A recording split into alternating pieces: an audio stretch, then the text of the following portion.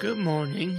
You're listening to Brother Mark at the General Baptist Church, God's House of Prayer.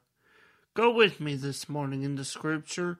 In our devotion, I'd like us to turn into the book of Revelation. We're going to read in the 12th chapter, looking at the 11th verse. This morning, as you're opening to the Scriptures, we see in the book of Revelation as Christ is appeared to John on the island of Patmos, and to declare to him the things that must come to pass and what will usher in the coming of Christ and his kingdom.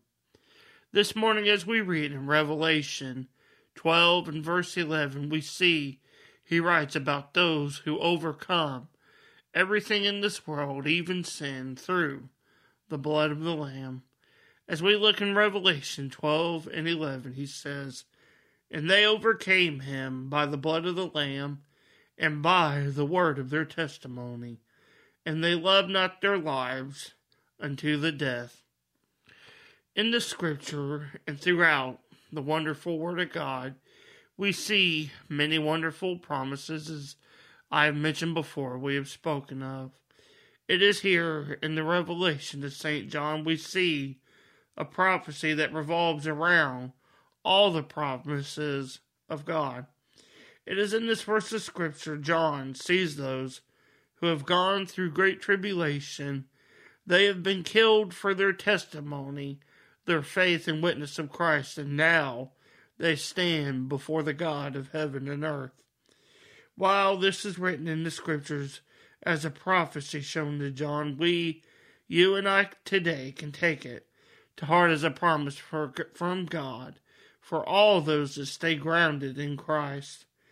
We know from the history of the church, even from its beginning, saints have suffered and even given their lives to witness of the faith and the hope that is in Christ. Even today, this continues throughout many regions of the world. As we read this Scripture, though, I want to share with you how we must take it to heart that through the blood of the Lamb, it is through the blood of the Lamb that we will overcome trial and tribulation.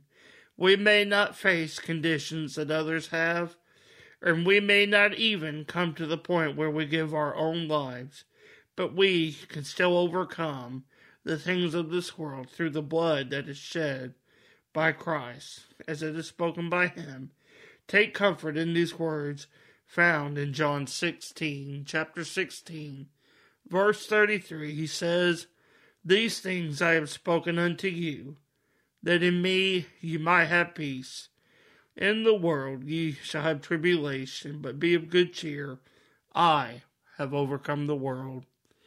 Today, as you and I read these Scriptures and as we share them together, just know that no matter what we may face in this life, we serve a living God who sent his Son to die for us in our place, to take our sin upon himself, that we may overcome all things, even as he says he has overcome and sat at the right hand of the Father.